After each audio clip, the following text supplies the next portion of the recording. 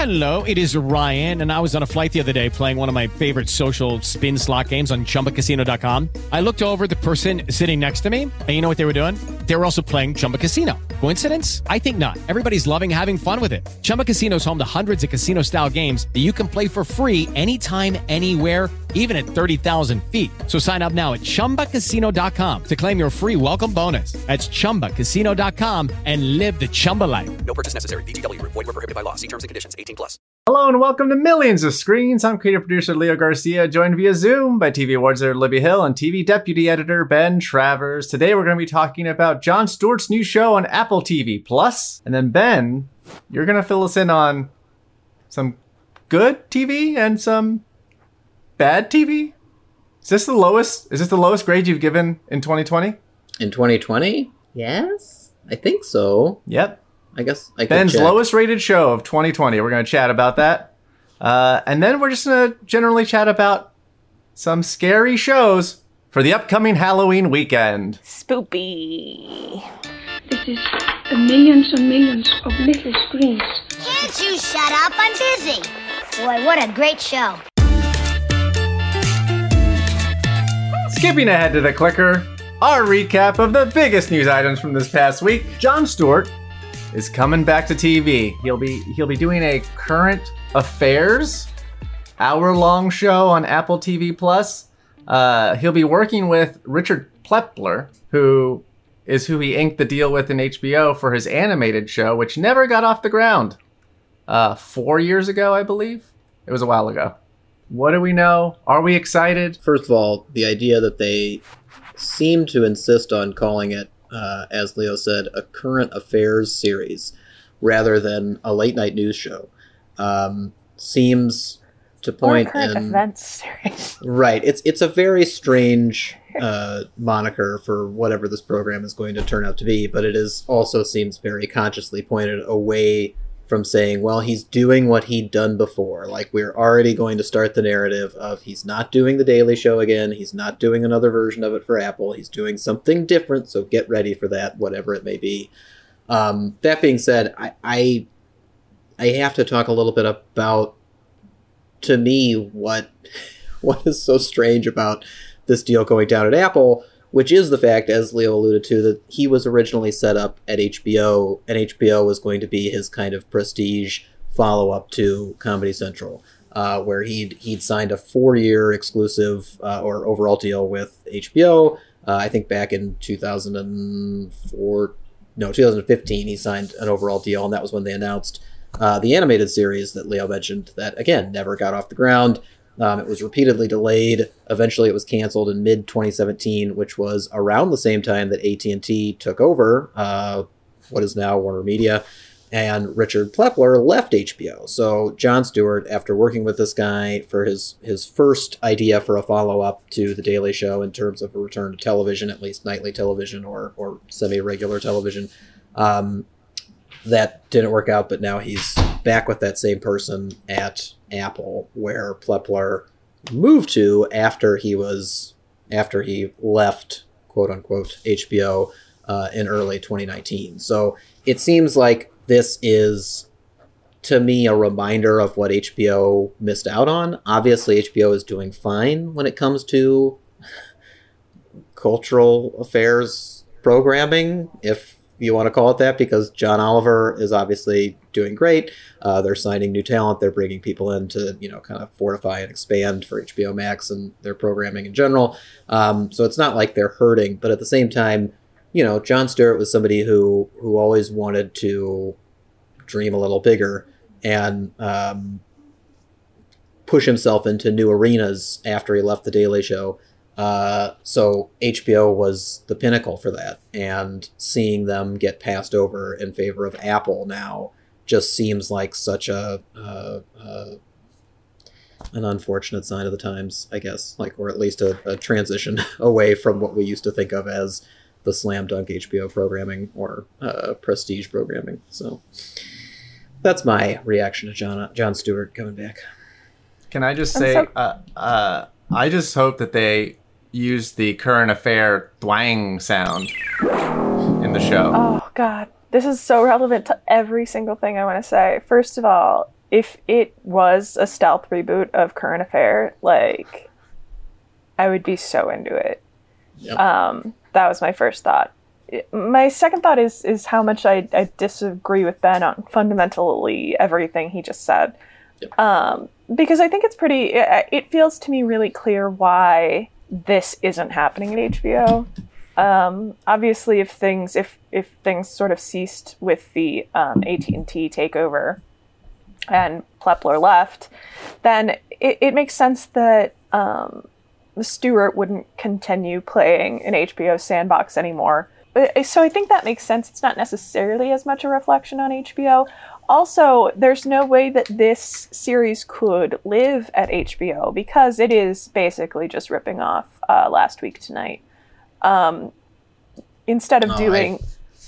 I think they'd kill for a 1-2 punch of John Oliver and Jon Stewart right now. And again, like, to your point, it's not that this is like a misunderstanding on someone's part. It's that HBO had a huge evacuation of talent in terms of executives and people who had good relationships with people behind the scenes, and now their programming has shifted course to this, whatever HBO Max is going to become.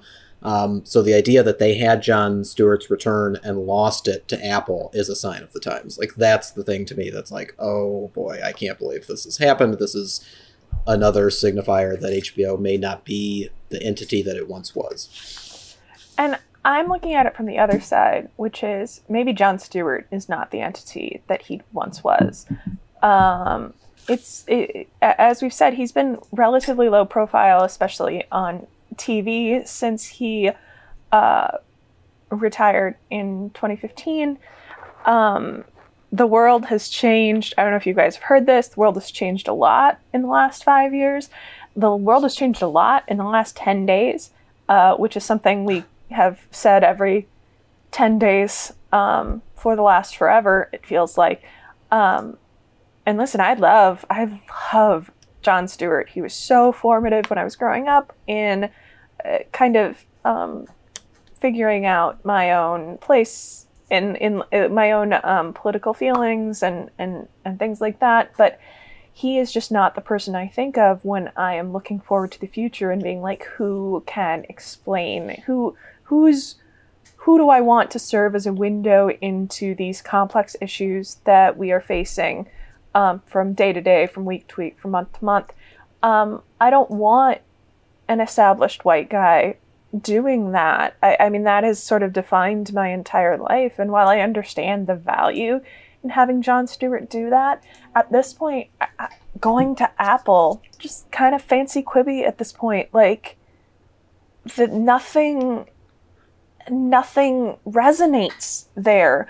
Ted Lasso's great. I agree. I agree with Libby. Yes. At some Ted Lasso's point, great. At some point, it's like people are going there for the paycheck, but what they're doing there, the work that they are doing there, is not penetrating. So while I love Jon Stewart, I love Apple insofar as much as you can love a multimedia conglomerate, it feels a lot like trying to be HBO in 2015. I want to talk about the other point that you brought up, which is Jon Stewart's sort of relevancy in our current times, and whether, I don't know if Apple TV Plus is the location of this, but I do think there is a hunger from the populace, especially people in their 30s, 40s who grew up watching The Daily Show, which I know there was all that bullshit that was like, more people get news from The Daily Show than they get from news, where like he kind of for a moment there was like our generation's Dan Rather or Tom Brokaw. And I think there is a comfort with having Jon Stewart be the person who tells you how it is. Whether or not he should be the one, I do think there's just a natural inclination for us to want there to be someone like that, because our generation doesn't really have someone like that. Yes, we do, and her name is Rachel Maddow. But setting that aside, no, I think you're absolutely right. And I would have said that. Like I really believe something has changed and broken profoundly in me. Like, I just don't want things explained to me by Jon Stewart anymore. I've mostly stopped watching Last Week Tonight because I don't want things explained to me by John Oliver anymore. This is obviously a very kind of cottage view, like that's just my individual view. But I think of Jon Stewart's latest directorial effort, Irresistible. Irresistible, starring Rose Byrne and Steve Carell, and it was about politics and satire. And apparently the cast had a great job. Had a great time filming it, but it was bad, and it felt like a relic from a time that doesn't necessarily exist anymore. David Ehrlich of IndieWire gave the film a C, and although praising Byrne's performance, wrote, "A Capra-esque moral comedy that unfolds with all the subtlety of skywriting and none of the same panache. Irresistible is a perverse bid for clarity that feels like it was left behind like a relic from some long distance past." 2012. Yeah, it wanted In the Loop. What year was In the Loop? I think it's 2009? 2009 feels right. 2009. If you said 2009, you're right. Moving on from something that Libby's not on board with, and maybe something Ben's not on board with. Ben, what can you tell us about The Undoing? Ben, as you mentioned, you've given 2 Ds this year. One for Netflix's Hoops, which does not have an exclamation point, but I can't help but say it that way. Yeah, it's definitely in all caps, right? Like in your head, like it's just. It like, has to be. Oops! Has to be. Hoops! It's shouting. Twins! Rob Riggle's in it, so it's shouting. Twins! So, Ben, what can you tell us about The Undoing? Right, to complete the transition that Leo started, I think 22 minutes ago, if Libby is not fully on board with the idea of Jon Stewart returning to TV sight unseen, then I am completely not on board, having watched 5 of the 6 episodes of HBO's new Sunday night drama, The Undoing. This series reunites the 2 pivotal forces behind HBO's 2017 hit, Big Little Lies, and that's a guess. But David E. Kelly and Nicole Wait, Kidman. 2017 hit, 2018 miss? Is that how would you categorize it? Or 2019 miss? No comment. But they're back. They're telling another story of affluent white people who get in a little bit of trouble. That trouble involves murder, of course. And you end up in a courtroom because it's David E. Kelly. Where else could the story possibly go? I am somewhat aghast by the early reaction to HBO's The Undoing, not exactly including the early ratings report, which were very high. It matched the season finale for Lovecraft Country. It had something like 1.5 million viewers across platforms over its first weekend, which is very, very good. And I understand that people would be curious about this show, not only because of, the perceived Big Little Lies of it all, can they recapture the magic, but because we're in the middle of Hugh Grant Renaissance, or as Steve Green coined it, the Art Nouveau movement, which I think is just touche, Stephen. Well done, as always. Well, should we move on to something you enjoyed, Ben, on a different streamer that we haven't yet talked about today? Great. Yes. Let's move on. Let's talk about Netflix's The Queen's Gambit. That was. Was that weird? Bad read? Bad read? Want to take another take? The Queens. Just play with it. All right, let's see what was. Let's talk about Netflix. The Queen's Gambit. There we go. Yeah. All right, Ben. What can you tell us about the show? I won't say the name again.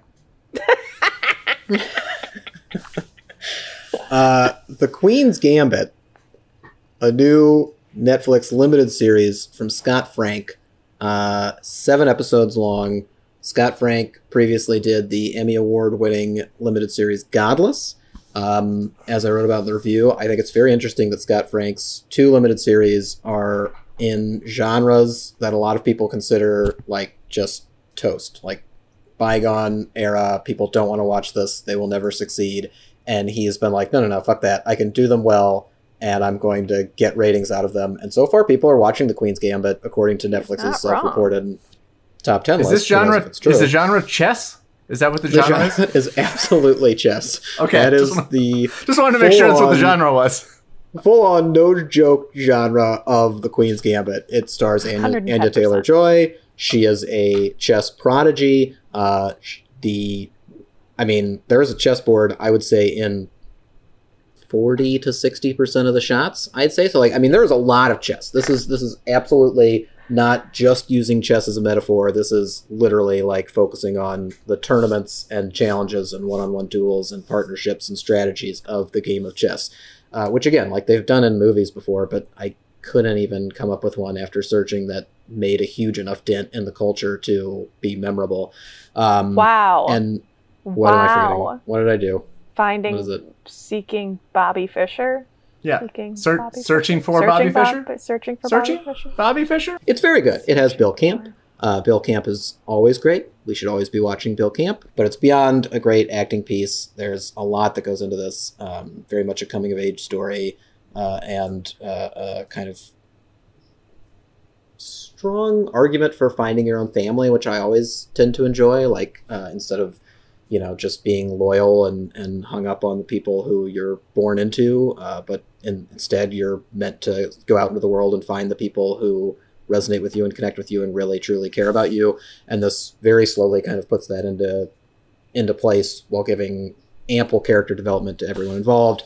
It really is just a highly enjoyable series for, again, a show that is very much about watching people move little wooden pieces very slowly across a board.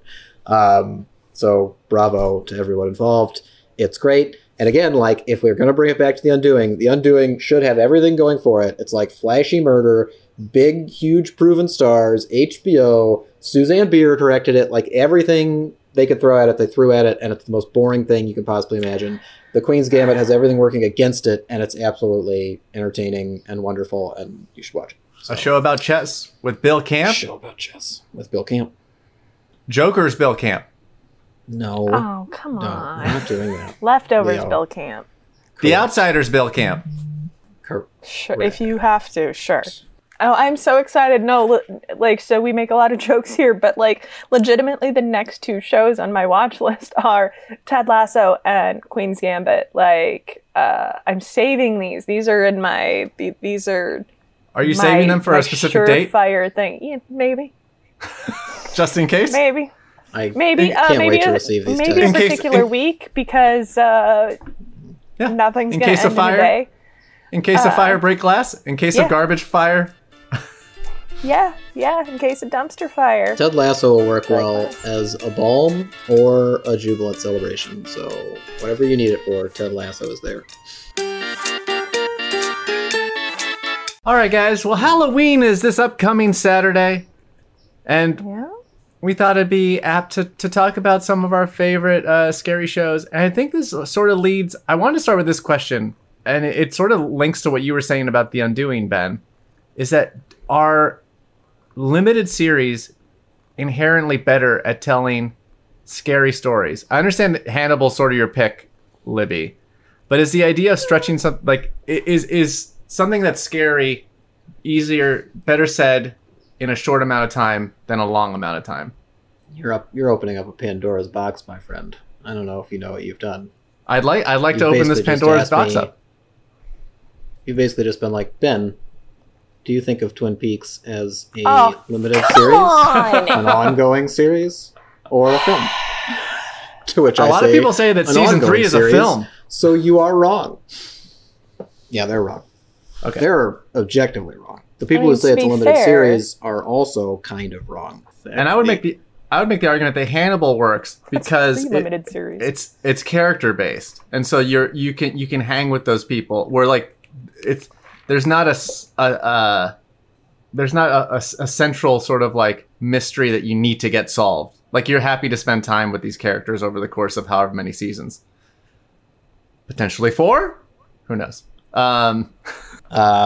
Yeah, no, I understand that. I'm definitely somebody who doesn't seek these kind of things out either. And again, as I've mentioned before, when we talked about Hannibal, that was something that to me was very scary every hour, every week, every time I watched it, to the point where I had nightmares. And I feel like that's the thing that's challenging when it comes to episodic horror in general, whether you're talking about a limited series or an ongoing series. I think that what a lot of horror fans in particular are looking for when they tune into that sort of entertainment is kind of a visceral rush, something that will really, kind of hit them in a way where either they're very scared or, like kind of admiring the structure of something, or the gore or the body horror or whatever elements of the genre that are like built into that week's episode. And when you're watching a movie, you're getting a quick dose of that. You're getting an hour and a half, a 2-hour experience, and they can kind of throw a whole story at you at once. Whereas TV, as we've seen with stuff like The Haunting of Hill House and The Haunting of Bly Manor, sometimes they stretch that out to a point where each installment doesn't deliver the same feeling. Like, it can really kind of be more of an up and down experience where, one episode can be very, very tender, one episode could be slower, one episode could be faster. And if there is a kind of inconsistency in the tone or the delivery or whatever it is, then perhaps that makes it harder to sustain over a longer period of time. But again, I'm far from an expert on this particular thing, because I am a scaredy cat and I get scared all the time and I don't like it. But Leo, I think your original question for Ben is really interesting. It's so hard to figure out what I think it's really hard for creators to modify their story for the right venue. And I do think that things like I do think that limited series, specifically like anthology series, give a better opportunity to sort of cultivate that overarching consistency in the stories you want to tell, while also delving into different things. Like, I am not an American Horror Story fan, but I do think that when you sit down to a season of American Horror Story, you know kind of what you're going to get, and you know kind of that you're going to be into it, while also getting a brand new adventure, if you will. I prefer the limited series. I think it's a very rare show that can maintain that level of horror from episode to episode, but without a well-defined endpoint. The one thing about Hannibal is it does feel like it works very much like a series of limited series, because they were always like working to a very specific endpoint within every season, I think, which gave them a much more self-contained feel than you might find on like The Strain or, I don't know, True Blood. But I haven't really watched enough True Blood to know. Leo, True Blood, as our resident True Blood expert, how did that work in the horror genre? Oh, well, True Blood is like camp horror, but none of it is ever really scary, if that's what you're looking for. But it is fun. Like, if you buy in, and I did want to talk about two shows, the two Trues, which I would, if I were going to be doing a marathon, I would watch True Detective Season 1, which is somewhat spooky, but not really. And True Blood, neither is scary really on its face, but True Blood deals with supernatural in a very fun and campy way. And no, it does not have any sort of limited series vibes. Like, it is, quote unquote, one story throughout. We never really leave Bill and Suki. They are the through line. It's a real Jim Pam, supernatural Jim Pam.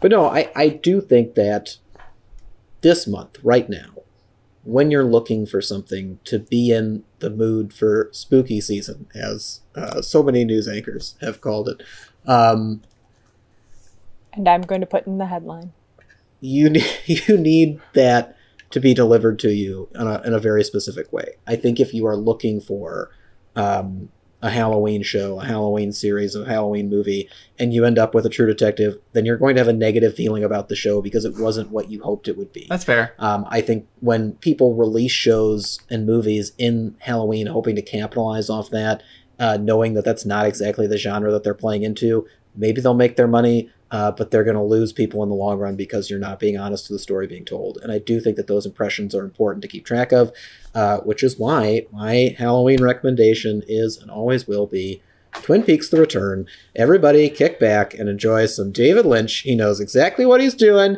and it's great. Do I have to watch Twin Peaks 1 and 2 and Fire Walk with Me before starting The Return?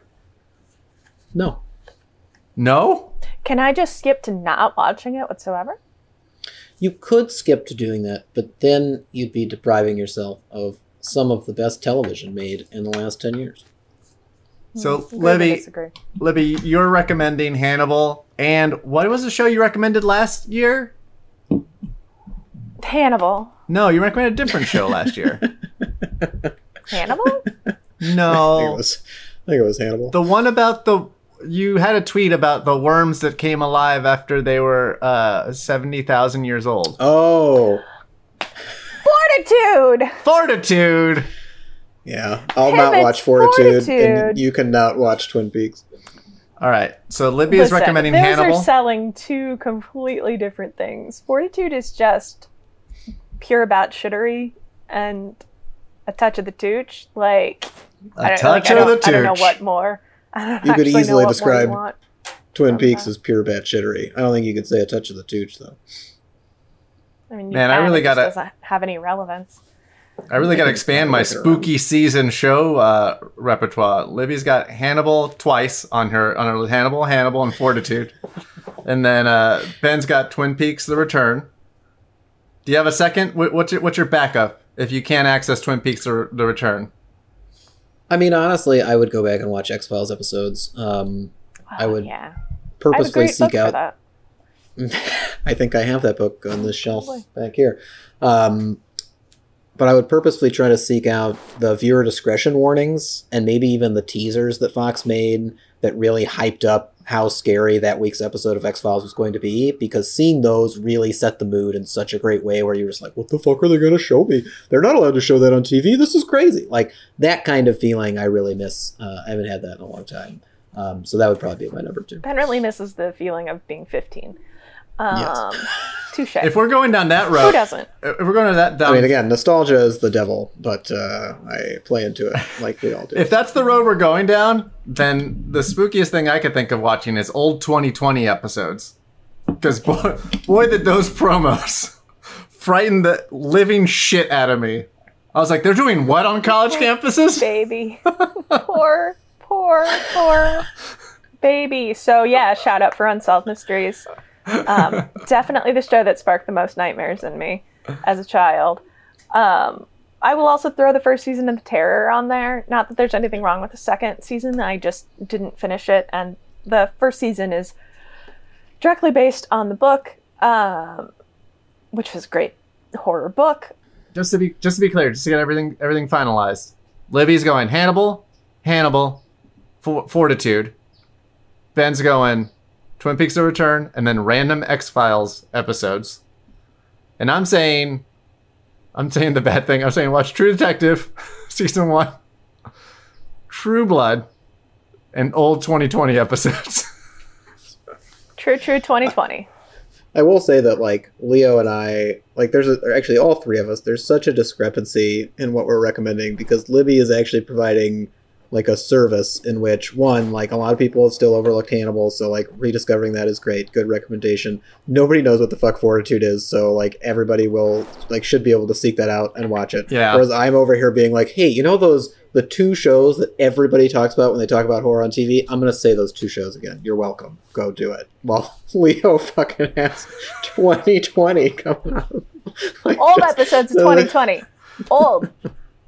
Right. Old episode. Yeah, figure out what's happening. Right. I just remember this one where they went undercover at a fraternity where they're pinning things to people's bodies, and it hurt. Like, it was like, that's painful. I don't want that to happen to me. Scared me away from the Greek life. Never saw Saw, did you, Leo?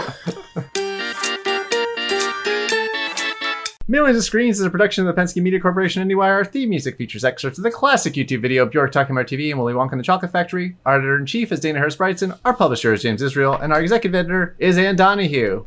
Our favorite Jon Stewart movies are Jay and Silent Bob Strike Back, Half-Baked, and Big Daddy. Millions of Screens Jon Stewart movie endorsement is Death to Smoochie. I'm fine with all those. I wish Jon Stewart was a better actor. The only one that was He's on so the fence handsome. was The Faculty. I thought about putting The Faculty in, but I mean, Death to Smoochie is elite, so I had to make sure that was the endorsement. Yeah, those other 3 movies, he's in them so little. Yeah, He's I didn't have a ton of options. arguably the weakest part of Big Daddy. I And that's think saying a about lot. that in- I think about that an uncomfortable amount of time. Big Daddy? That's saying a lot because Cole and Dylan Sprouse are not great either as the kid. They aren't. Jon Stewart's performance in Big Daddy, I think about a disproportionate amount. You can find us on Twitter at A Million Screens, at Midwest Spitfire, at Ben T. Travers, and at Leo Adrian Garcia. You can find us on Apple Podcasts, Spotify, Google Play. So leave a review and maybe we'll read it. This is Ben, Libby, and Leo. Remind you as always that you shouldn't let poets lie to you. Happy Halloween.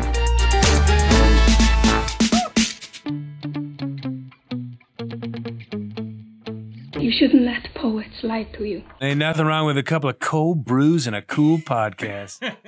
With Lucky Land Slots, you can get lucky just about anywhere. Dearly beloved, we are gathered here today to... Has anyone seen the bride and groom? Sorry, we're here. We were getting lucky in the limo and we lost track of time. No, Lucky Land Casino, with cash prizes that add up quicker than a guest registry. In that case, I pronounce you lucky. Play for free at LuckyLandSlots.com. Daily bonuses are waiting. No purchase necessary. Void where prohibited by law. 18+. Terms and conditions apply. See website for details.